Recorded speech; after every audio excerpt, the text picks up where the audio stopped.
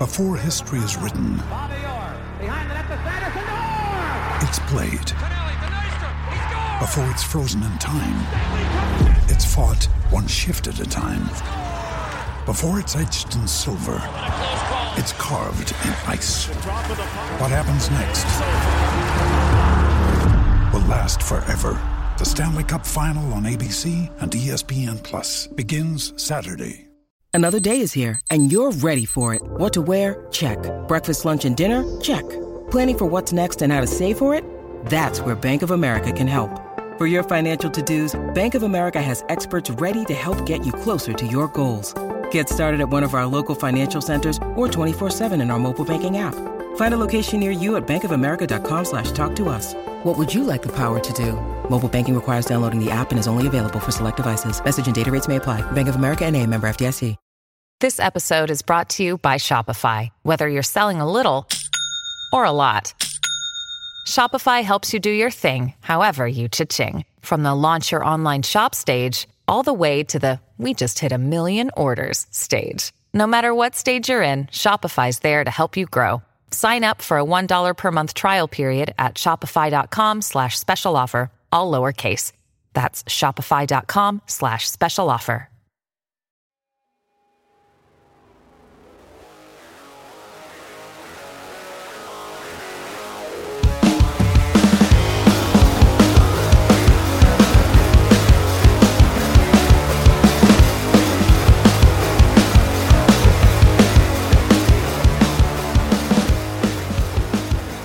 Welcome back to another edition of the What a Ball Ache podcast, episode 32, mate.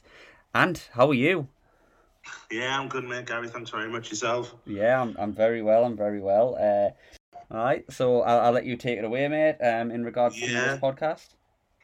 Yeah. Obviously, we've got two very special guests that we've got. We're going to be discussing the Azeem Rafiq story and the racism row that seems to have embroiled cricket at the moment. Obviously, it's something that we felt that we need to talk about as a podcast. So, first of all, friend of the show, we've got Saq Rafiq back. Saq, how we doing? Hello, everyone. Yeah, hello, lads. Really well, thank you. And it's always a pleasure to see you both and contribute the bits that I do to your podcast. And really, congratulations on its growth and what you're doing. So it's always a pleasure. Thank you very much. Thank you very much. And from the County Cricket podcast, we've got Lucy Rees. Lucy, how's it going? Yeah, really good, thanks. Really looking forward to getting involved. Yeah, it should be fun. Well, we say it should be fun. It's a very, very serious subject we're going to be talking about. So I'm going to basically do a little bit of a timeline regarding the whole saga, really. I mean, Azeem Rafiq, who I think is one of the bravest men ever to come out of cricket, to be totally honest with you. A Yorkshire cricketer, spin bowler. He was at Yorkshire twice in his career and then left in 2018. Now, in 2018, he makes allegations of an institutional racism against the club during both of his spells there. So this is between 2008 and 2012 and 2016, 2018. Lucy, we'll go this for you. Do you think this should have been cited pretty much straight away instead of it taking a year down the line?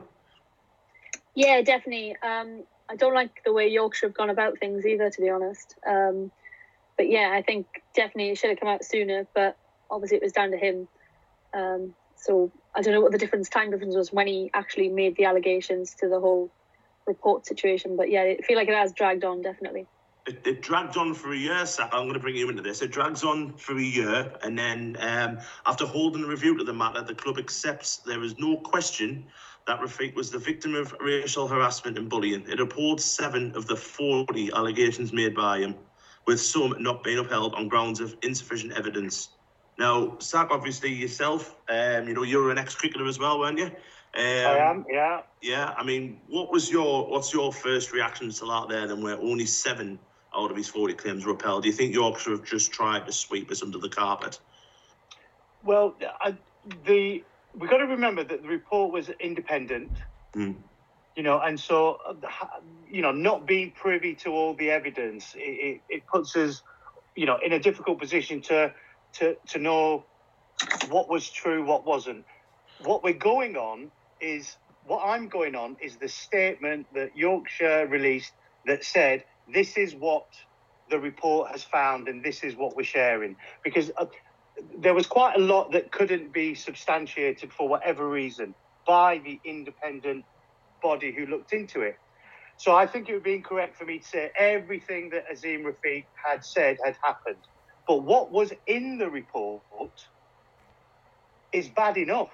Yeah. Never mind the bits that were left out or couldn't be substantiated. And remember, this was, a legal process. So, it was, if we just take cricket out of it, it was somebody at work who was the victim of racial discrimination and bullying.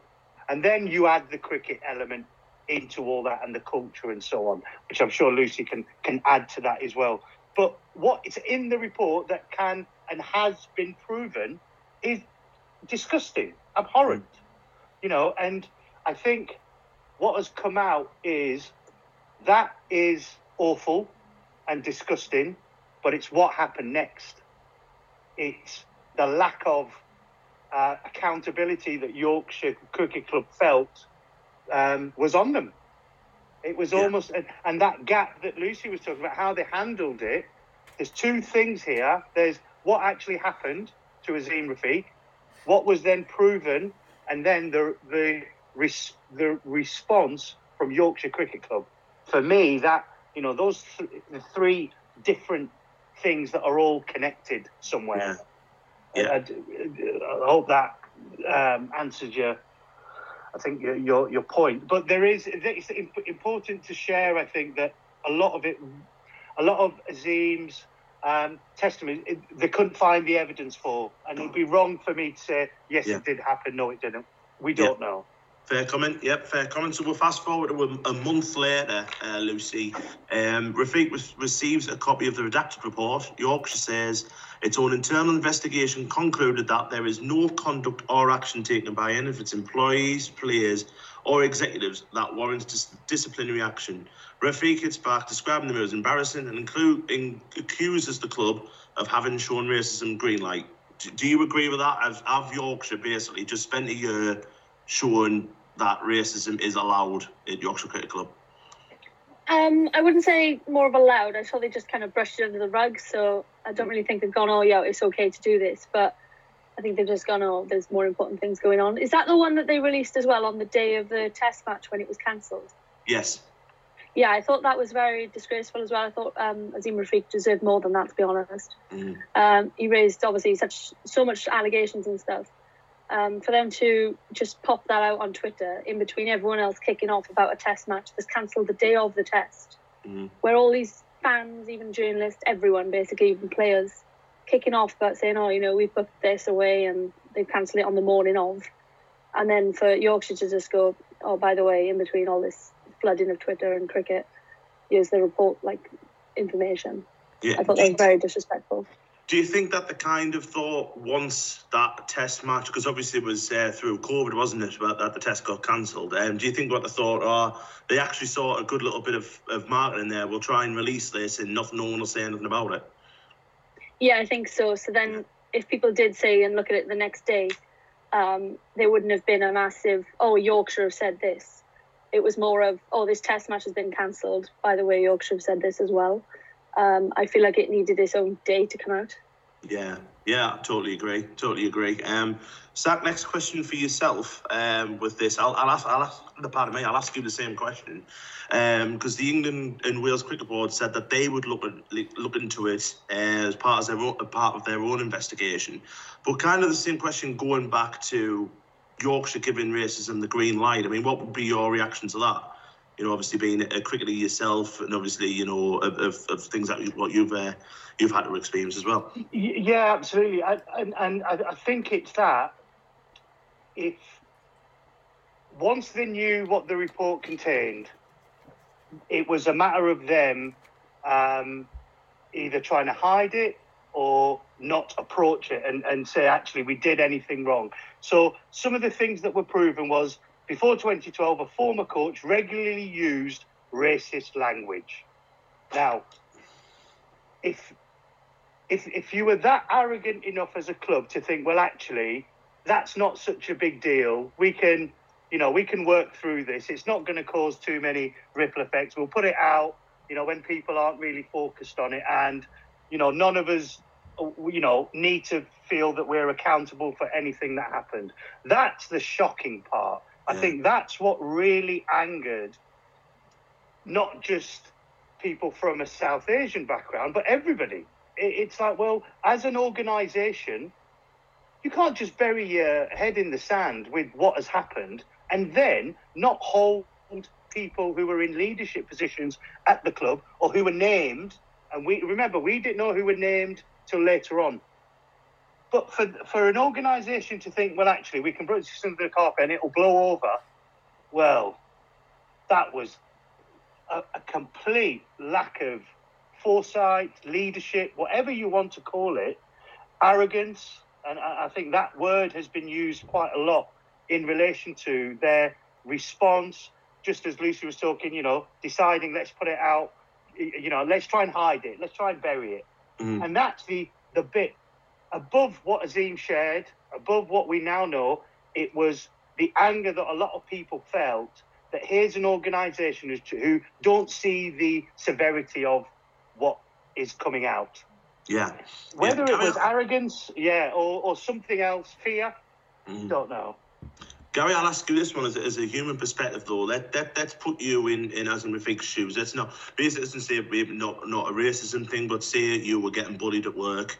You put a complaint in when you've left that work company, and then a year down the line, after all, the stuff that you've gone through, and I would imagine Azeem Rafiq's been through a fair bit of turmoil even since he accused Yorkshire of all this. And then for it to come back that, well, there's not sufficient evidence, there's not this, and basically a club or your company have tried to brush this under the carpet. I mean, how is that going to make you feel as a human? Put a human perspective onto this one.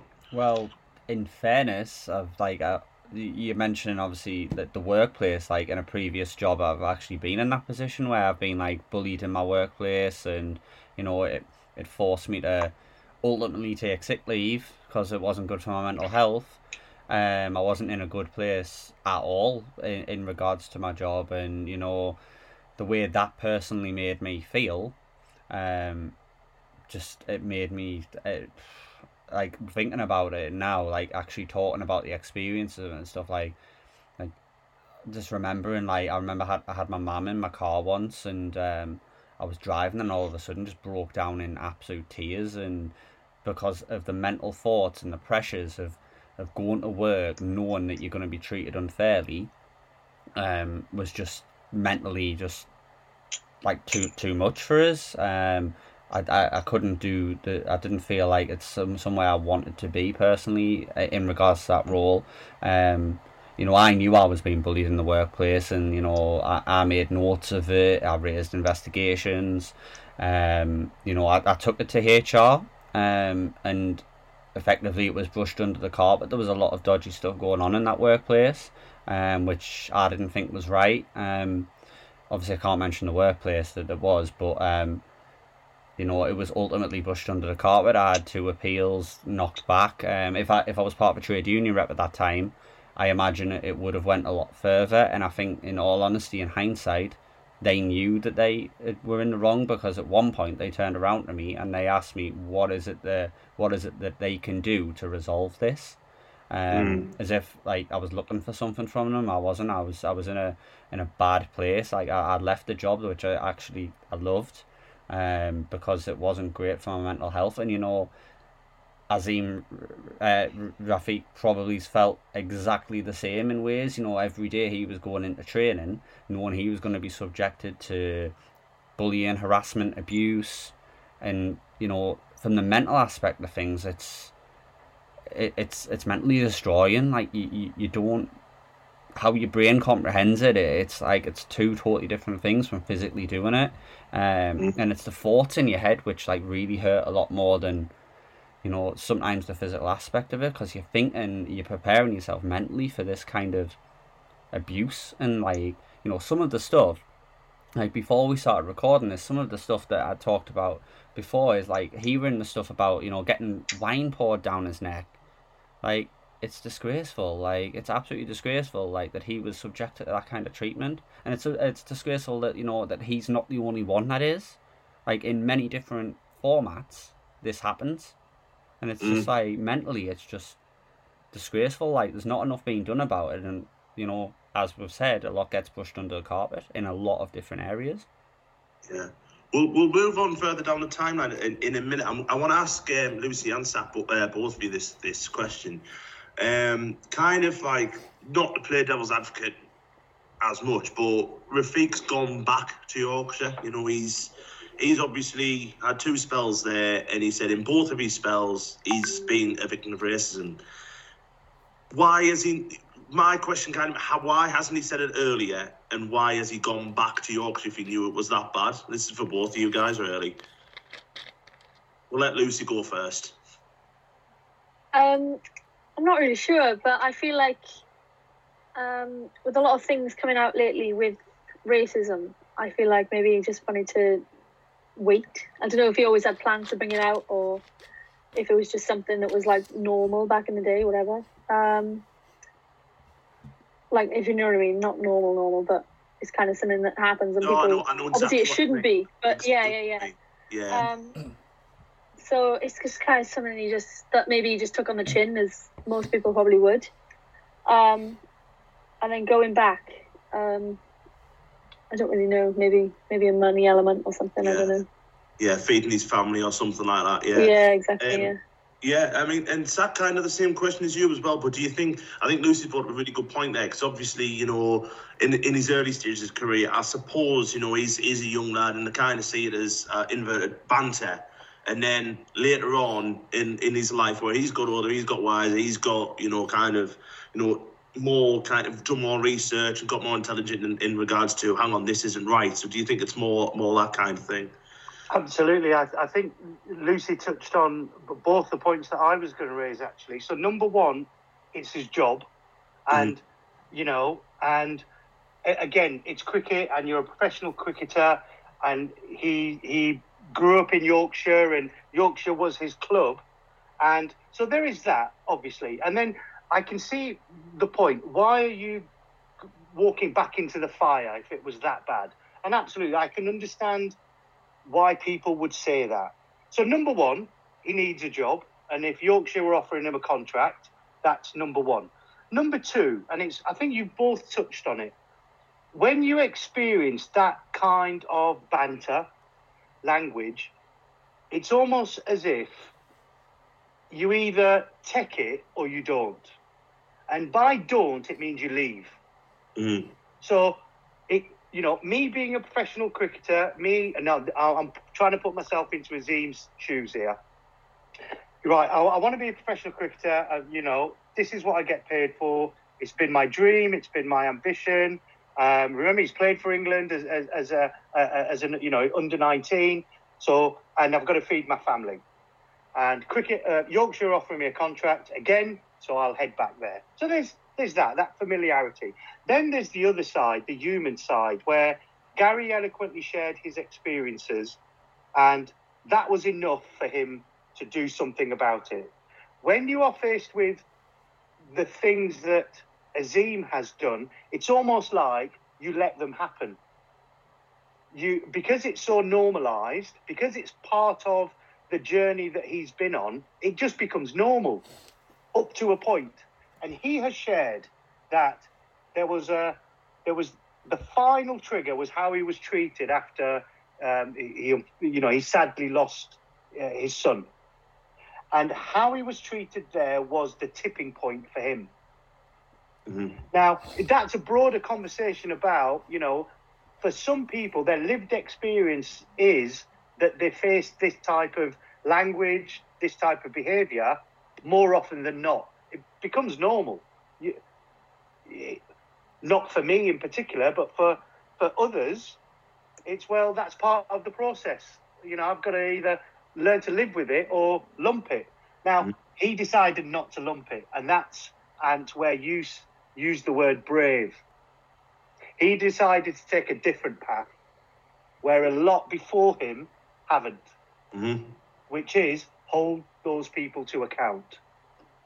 Yeah, definitely. I mean, it has opened the floodgates. I mean, it's a really, really massive, massive thing in cricket, and it's blown open so many gates really, where I think personally the ECB needs to have a really, really good think about themselves as a whole of how they've dealt with this.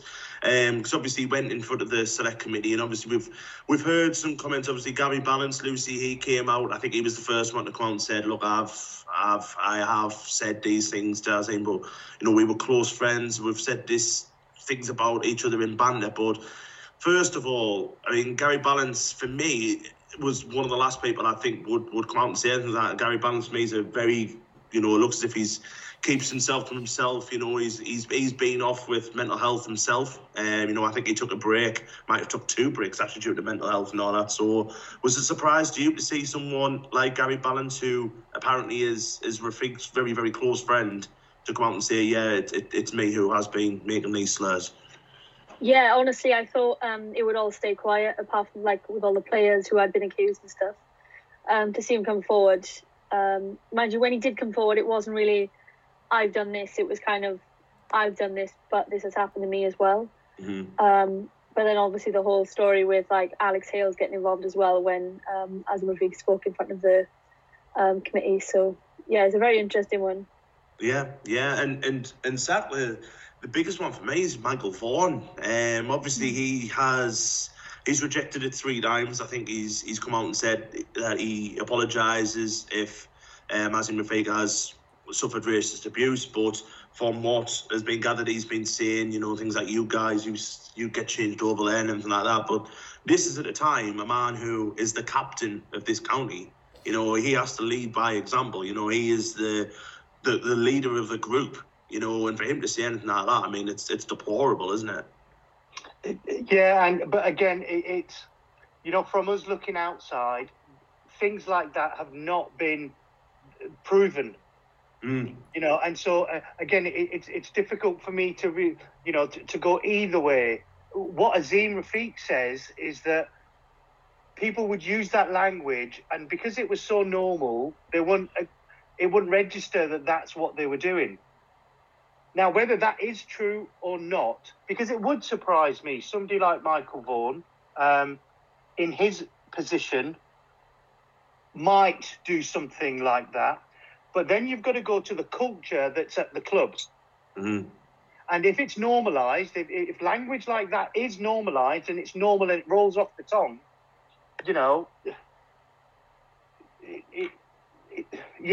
it's difficult to know exactly if he had said it or not. But when you look at the culture as a whole, I'd be surprised if he was the one. Well, actually, sorry, I want to change it a little bit, Ant. If he's the leader that I hope he is, why didn't he do anything to stop the language or what was going on at the club in his time there? Yeah, and this was the question I'm going to ask Gary now, because obviously Gary's come out and he's bravely said, he's been a victim of bullying at work and everything like that. Now, I've obviously known Gary for a long, long time. Now, Gary, would you have expected your manager, as we're talking now with what Sats just said there, Michael Vaughan is supposed to be the leader of this club. Your manager was supposed to manage your team. Would you have expected your manager to come in and immediately put a stop to this? I would have said in any other circumstances, yes, but in my situation, in my personal situation, the bullying was coming directly from the manager.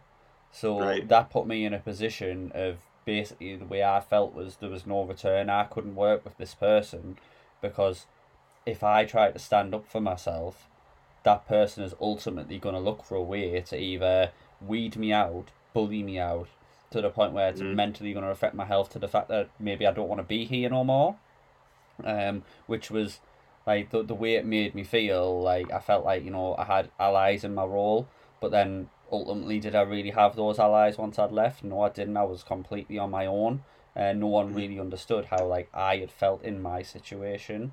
So, in 9 times out of 10, you would expect your manager to go, like, this can't go on. You cannot talk to this person this way, and vice versa. But when it's effectively coming from the highest person, I just, to me, I didn't feel like there was a way for me to continue in my role in that job, because I was always going to be, even if things got brushed under the carpet, I was always going to be, you know, the fall guy for whatever would have happened, regardless of whether or not I was in the right or even in the wrong.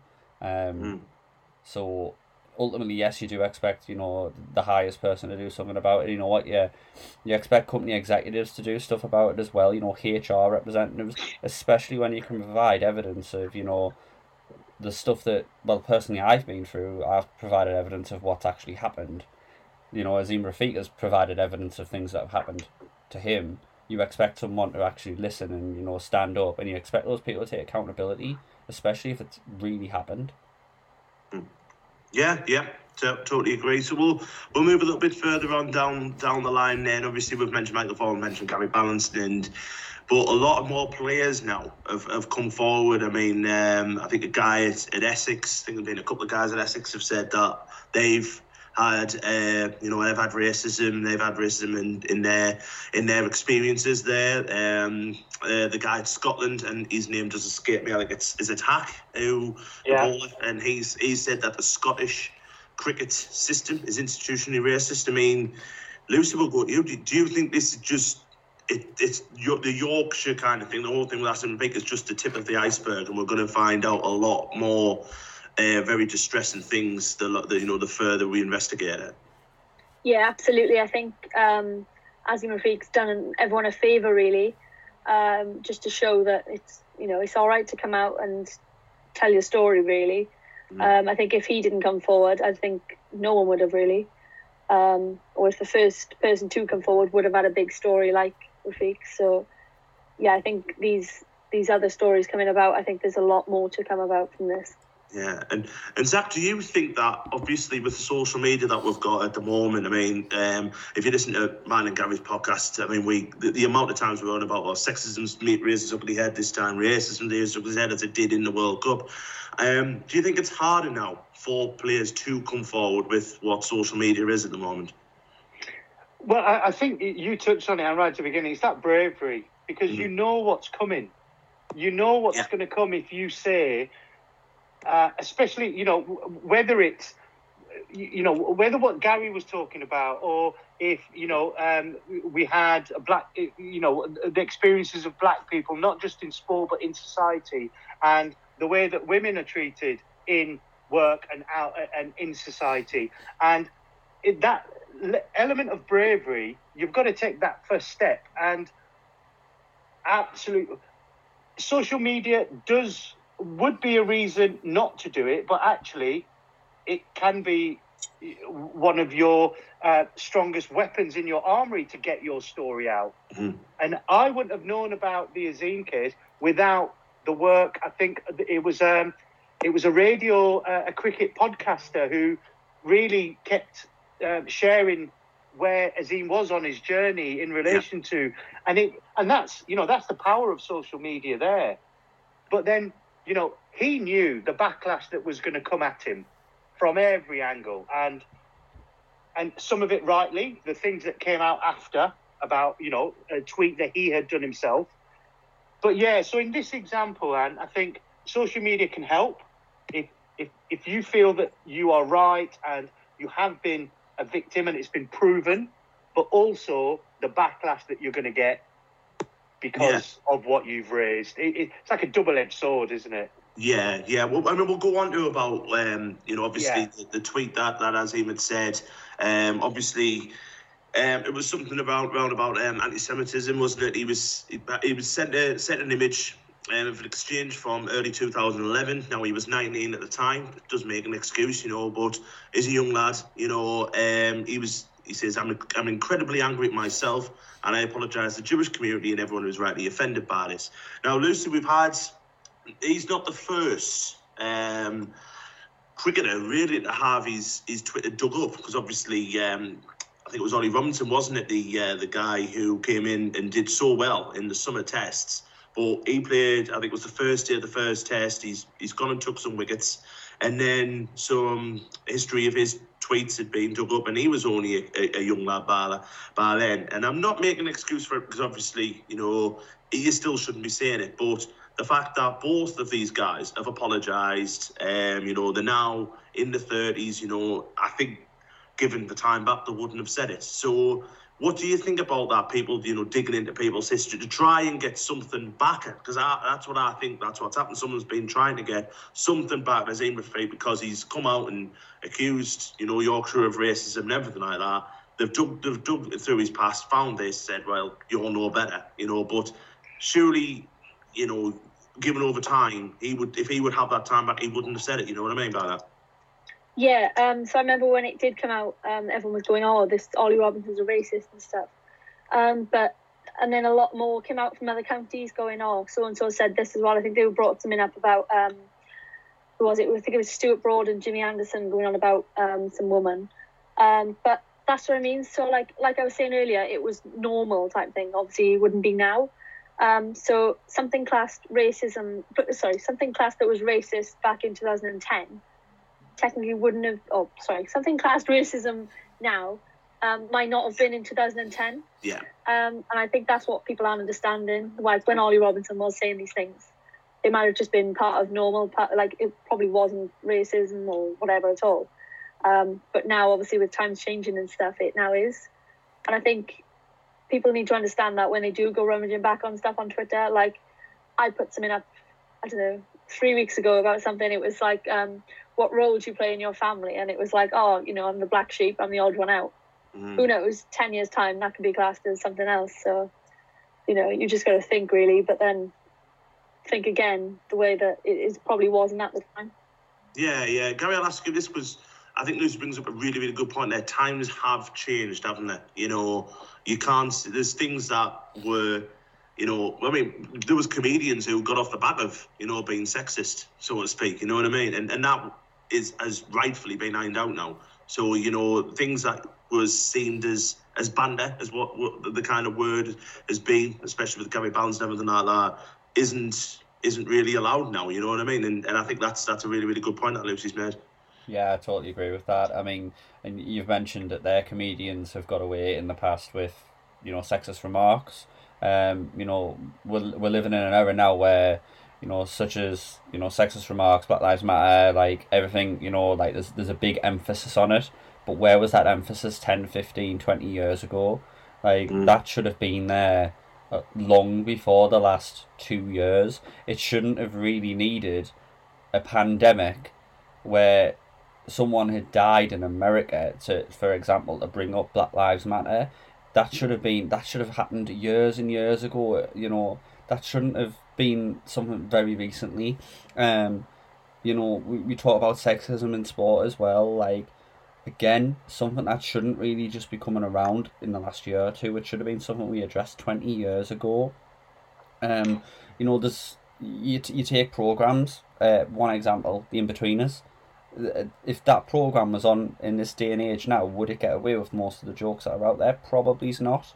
It's very, very difficult to kind of justify that kind of behavior now in this community now, which is that's just the way it is. But that should have been dealt with. Things like that should have been dealt with years and years ago. Yeah. One question for our two cricket guests would be, do you think that the ECB is null and void now and cricket needs to go back and start from the beginning? Saki, you can ask that one. I'm always waiting for Lucy to go first. Do they have to go back to the beginning? Now, I think, again, just following on what Gary's talked about there, racism, sexism isn't new.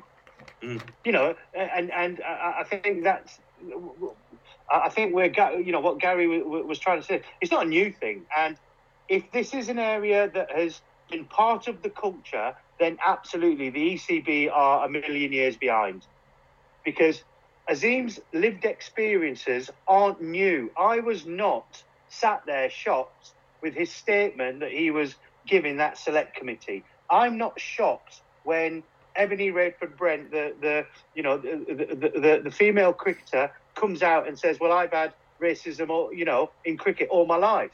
It is not a surprise to people who've lived through racism or sexism, etc. But the people who have the power, it's new for them. Yeah.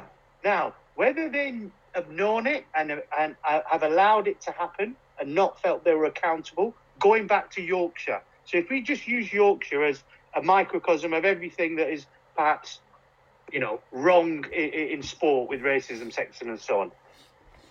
The ECB, and you could say the same with the FA, you could look at most governing bodies and say they don't have their finger on the pulse.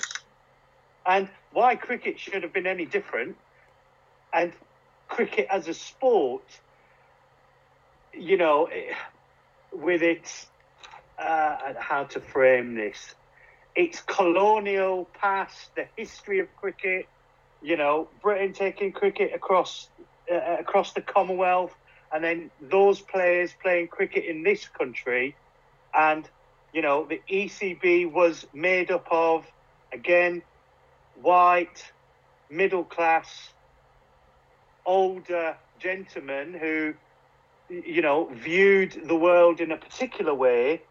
Yes, they are having to start from ground zero. Mm-hmm. And it's not just cricket, to be fair. I can make that the case for lots of different organisations and not just racism. Yeah. Phil, Lucy, same question, really. Yeah, I think people need to go and have a look at their dressing room culture and stuff that's going on. Obviously, that the public don't see. But it goes back to my point earlier of take the cricket aside, and this would be so much bigger, I think, if it was away from sport. Like Gary was saying about his workplace, he up and left in the end. Whereas if you had a really good, successful cricket career, you probably wouldn't do that. You'd probably just take it on the chin. And I think that's what the ECB don't understand. A lot of the staff, they're not players. They haven't played, apart from the coaches and stuff. But the people higher up actually dealing with this, I think they really need to have a look at that. Yeah, I wholeheartedly agree. I think they need to bring in someone from the ECB who has played, done cricket, and and bled cricket. You know what I mean? Maybe not someone, maybe possibly Asim Rafiq, someone like him who's had to bring this up, but then can give you a kind of an example of, right, that's wrong. And I think it might need something like that. I definitely think that they need a few more ex-cricketers on the board and not just, the boyos. You know what I mean? Like Ian Watmore, who's recently left. Ian Watmore is a really, really, really good person. I've known Ian Watmore relatively well. But he's not a cricketer. He's his son's a footballer. So he's not really. He's gone into a job because he was at the FA, so he's gone from one job to another where he's. For me, he wasn't fit for that. I would like to see maybe someone like Andrew Strauss given a really big job up there. Because I think Andrew Strauss is a really good guy who can maybe polish a few turds, to be totally honest with you. And can I just make a point, Anne? It's something what you've said has triggered me, and what Gary said at the beginning about mental health and so on. If you're in a high performance world like professional cricket or ECB, and your aim is to get as many people playing cricket to reach the very top and play for the country and win awards and so on, all right, and win World Cups, and with Gary's point about when somebody does not feel part of that system, it does begin to affect their mental health, their psychological well-being, and that's the area that I work in. Yeah. I just can't fathom why you would put a player in that situation when actually what you've hired them to do is to be at their best at the thing that they're quite good at. And it's like, well, Gary touched on it, the psychological effect of being discriminated against, bullying, racism. And what that can do to an individual, and I know that's the work that I do, and the downward spiral. You can't focus on getting your wickets on. Well, you might do, but you spend all your energy trying to dodge the bullets of racism or sexism, but then you've got to go out and perform for these people. And it's, I think something that you were saying, the ECB, the people at the top, if they want to grow the game, if they want to make sure that every single player who has ability gets to produce that day in, day out, why are you letting this happen? Yeah. Just from a elite sport perspective, look after your people. Anyway, sorry. No, I think got on my soapbox there, Ant. Yeah, no, that's fair enough. That's what we're here for, mate. That's what we're here for. I mean, I do want to shift topics to the Ashes because it's quite close now. We're in December. England going in as underdogs, I think. But I mean, to be fair, Australia haven't had the best times at the moment. Obviously, there's a little bit of one of their captain has been a very naughty boy, sending texts to a female member of his staff. But I just want to go on the cricketing point of view first, Lucy. Obviously, England never do that well over in Australia. I mean, normally it's a whitewash, but do you think that the squad that's there, obviously Ben Stokes is back, which is great. I mean, when we first had Sap on, was the day Ben Stokes took his break from all forms of cricket, and now he's back. So, basically, what do you think? What are you expecting from England there? Do you think they'll get absolutely hammered, or do you think they'll put up a fight? I think, can I just go back to Ben Stokes a minute? So when he came back, when he obviously announced he was coming back, I saw a lot of mixed opinions on Twitter going, he's only just taken time off, or he's only just coming back for the Ashes. I think mental health as a whole, you can take when you want and what you want. And, at the end of the day, you're in charge. So I think you can take as much time or as little time as you want. And to see him back, I think, obviously, it brings a big morale to the fans and the players in his team. I saw a lot of people going, he's gone. Well, I was one myself as well who said it's gone from 5-0 to 0-5 now, the scores. But yeah, I think we'll definitely see something from him, hopefully, in the games.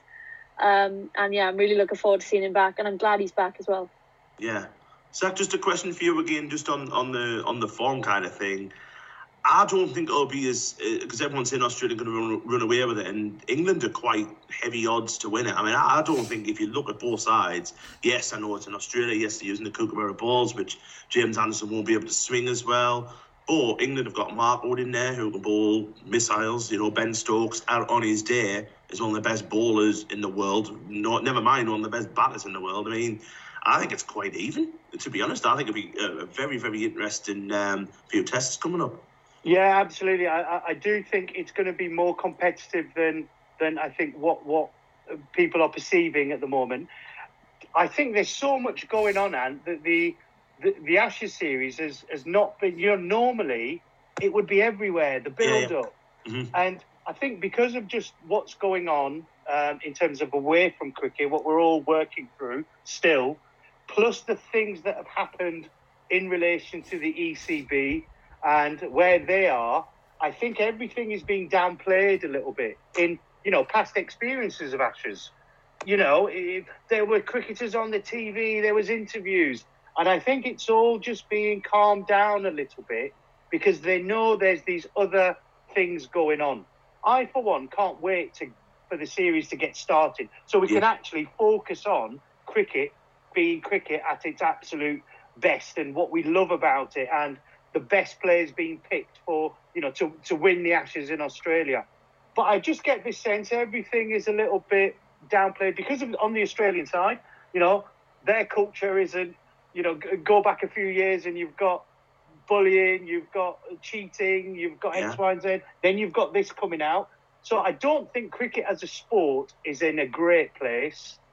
But I am, fingers crossed, hoping that, come a month's time, we're all behind the England team in Australia because that is a real test. Winning in Australia is a real test of any, whether it's cricket, whether it's rugby, it's a real test. So I'm looking forward to it. But I do feel it's all just being downplayed a little bit.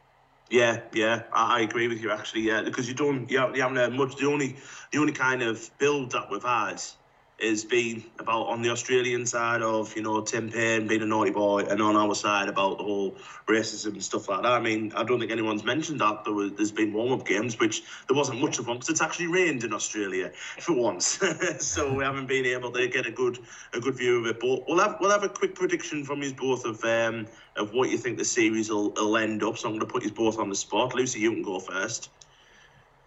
I think we will win 2, and I think Australia will. I think there'll be a draw in there as well. 1 draw. Right. So you think Australia will retain the Ashes by 2-2 in a draw? Yeah, that's what I think. Yeah, cool. Zach, we'll go for you for that one. Oh, I'm going to follow what Lucy what writes about cricket and so on. But actually, I was thinking a draw, but then I'd forgotten that a draw meant Australia. So, but I'm gonna go on a draw. Actually, yeah. I'd love to say England, but I think it's that again unpredictable. I don't think both teams are in the best place, and so yeah, I'm gonna sit on the fence. I'm afraid I didn't want to, but I am gonna. I would have been more confident had we taken one more pure fast bowler. And then I would be very, very confident. But I just think the bowler is Mark Wood's not going to play all 5 because he's got ankle problems. He's not fit enough to do that. And then you're relying heavily on Anderson, and it just doesn't work. And I think Australia's bowling attacks a little bit too much for our fragile batting lineup. But I think the big factor of it is if Ben Stokes is on form or if he isn't. If Ben Stokes is on form, I think England have got a very, very good chance of winning.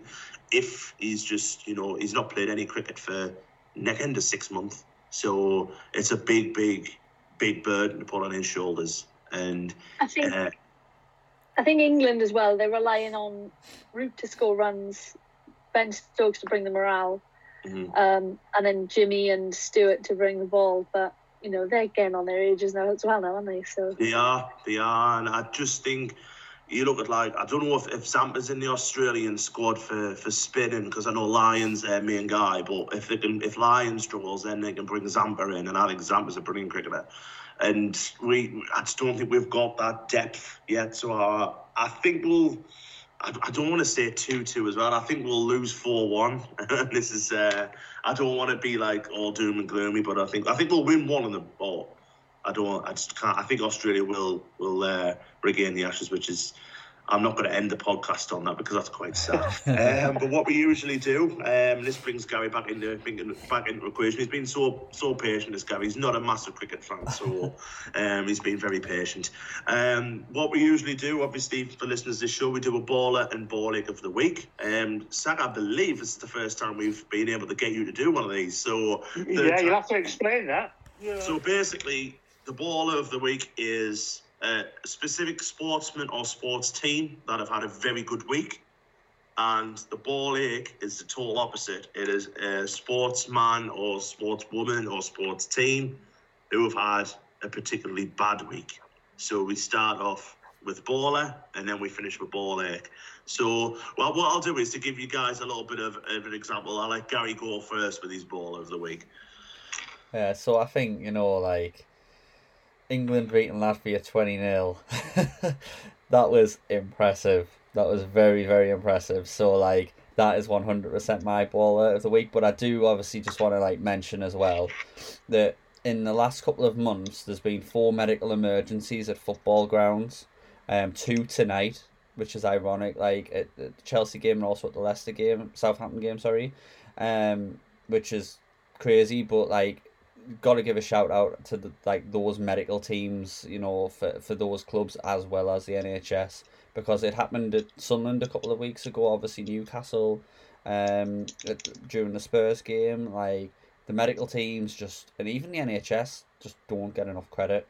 So I obviously do want to give a special shout out to them as well as the. So are they your ballers in the NHS and the staff, the medical staff, or is it England? It's obviously it's the Lionesses. 20-0 is an insane win against Latvia, but cannot let the medical teams of said clubs go without recognition, to be fair, for the job that they do. Because I think stuff like that's just overlooked. I'm going to go second, so we'll give Zach and Lucy a little bit more time to think. And mine is to do with the England Lionesses. It's Ellen White for breaking the all-time goal-scoring record that she did last night, overtaking Kelly Smith. Ellen White is an absolutely magnificent striker for England and for Man City. She's just one of the best finishers I've seen, and she actually scored her first goal that she scored yesterday. Was the first goal I've probably ever seen of her, and I watch women's football quite a lot, score from outside the box, and it was an absolute worldie. So, anytime a record gets broken, I think they need mention. So my baller is Ellen White for England. Lucy, we'll go to you now. I'd say my baller is Hannah Kane with her fans last night at where they play France last night. As well as where they play Friday, Parker Scarlets on Friday. She's back from injury and she's giving out her boots every time she plays. I think she's absolutely incredible, inspirational. And then my baller has got to be their loss last night, to be honest. Their first loss of the group. A bit disappointing, but as I said earlier, it could have been a lot more, so I'm glad. No worries at all. So you've actually gave us in one fell swoop your baller and balling of the week, so we need to use you now for balling. Right, Zach, we'll start off with your balling there. Yeah, it's thrown me, this one. However, I'm going to stick to football. I'm going to stick to... I'm going to... As the baller, I'm going to choose Mason Mount. And the reason is I saw him at the...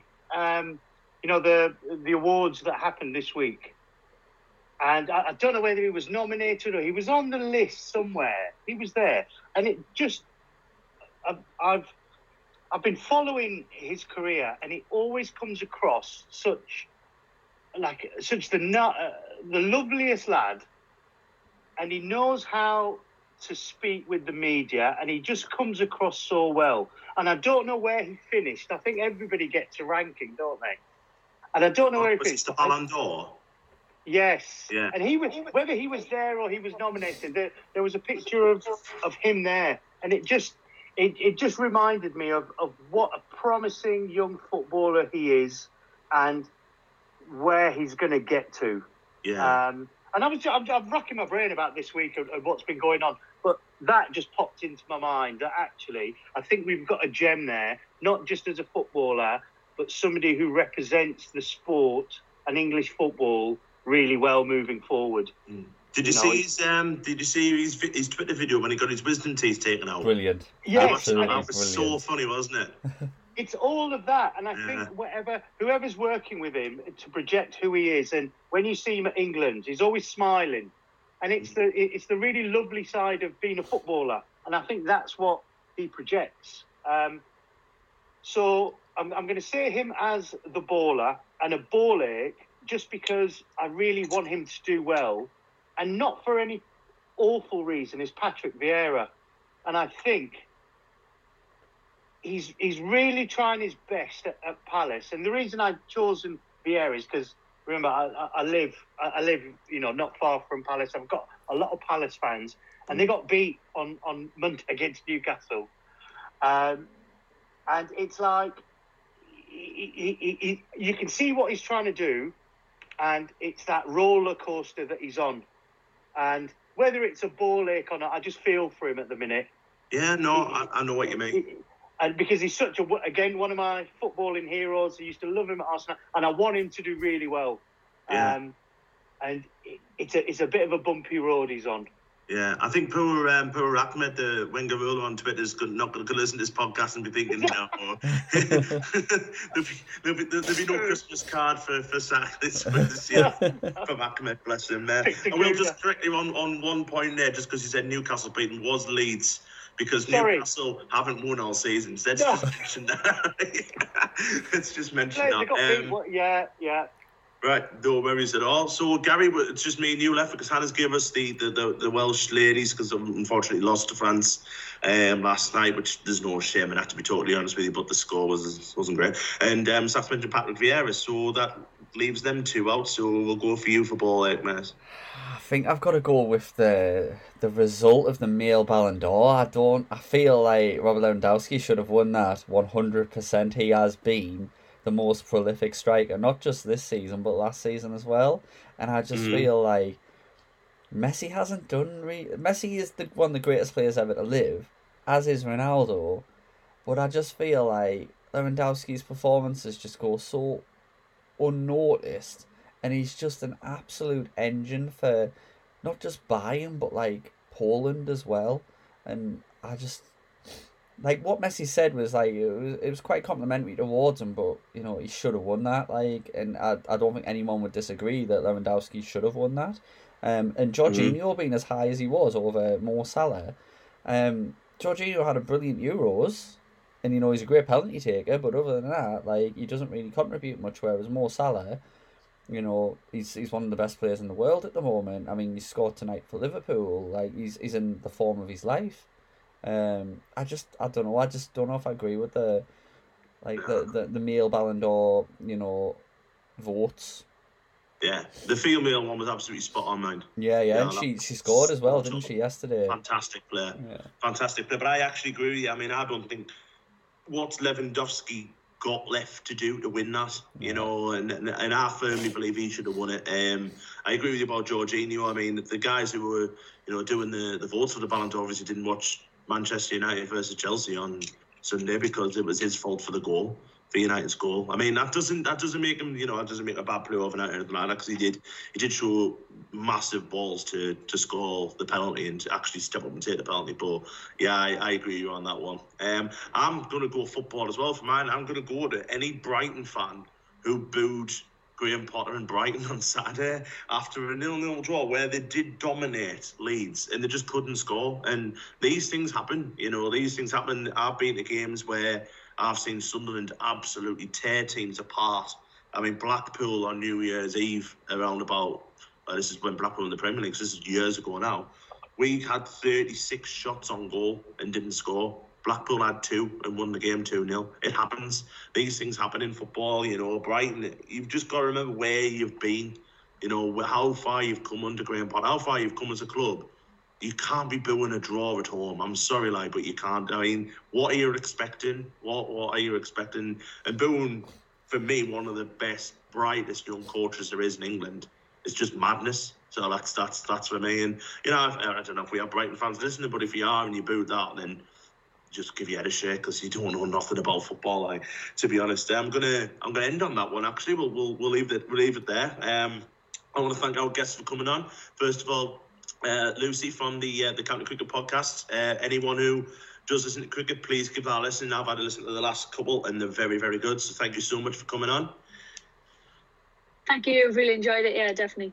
Cheers. You're welcome anytime, by the way. And obviously, our friend, Sat Rafiq, thank you so much once again. Orange Ball coach, you know, mental health advocate, absolutely superb all around, man. Thank you so much for coming on again, mate. No, thank you, everybody, and thank you, Lucy, as well. It's always a pleasure to be on, and you always pick, you know, the topics that people are talking about and want to perhaps get different insights into, whether it's racism or anything else. So it's always a pleasure to be on. Thank you very much. No problem. Thank you so much, guys, for coming on. Gary, as always, cheers, and thank you so much. I just want to thank you, actually, for being as brave as what you have been tonight, you know, for mentioning what you did. You know, obviously, I've got the plaudits for me gambling stuff, so I think it's only right for me to say that to you. So thank you so much, and cheers, as always, for coming on and being a great editor of our podcast. No, absolutely. I mean, that was absolutely totally unscripted. Didn't even plan that. I think it was the question that you pulled out of his hand there. Obviously, before you came on speaking with Sack, like about a personal element, and obviously I messaged you and said, "Oh, that's like a really good idea to like input that." Totally like on the fly. That wasn't, you know, scripted or anything like that. Like just to obviously compare my personal experience to, you know, similar scenarios, like you know, it's hard to talk about it, like, but you know, if someone's going to listen to it, you know, it could help someone else. You know, sometimes you just, you know, like, you have to, like, I don't even know what the words are I'm looking for, to be honest, but I said, credit where credit's due, mate. Obviously, next week, I think we're talking to Lucy Ford once again, but we're going to preview the World Darts Championship. So another topic that you don't particularly like, but never mind. But thanks everyone for coming on, and thanks everyone for listening to us once again. We will see you next week. Until then, look after yourselves, look after each other. Cheers. Take care. Bye-bye.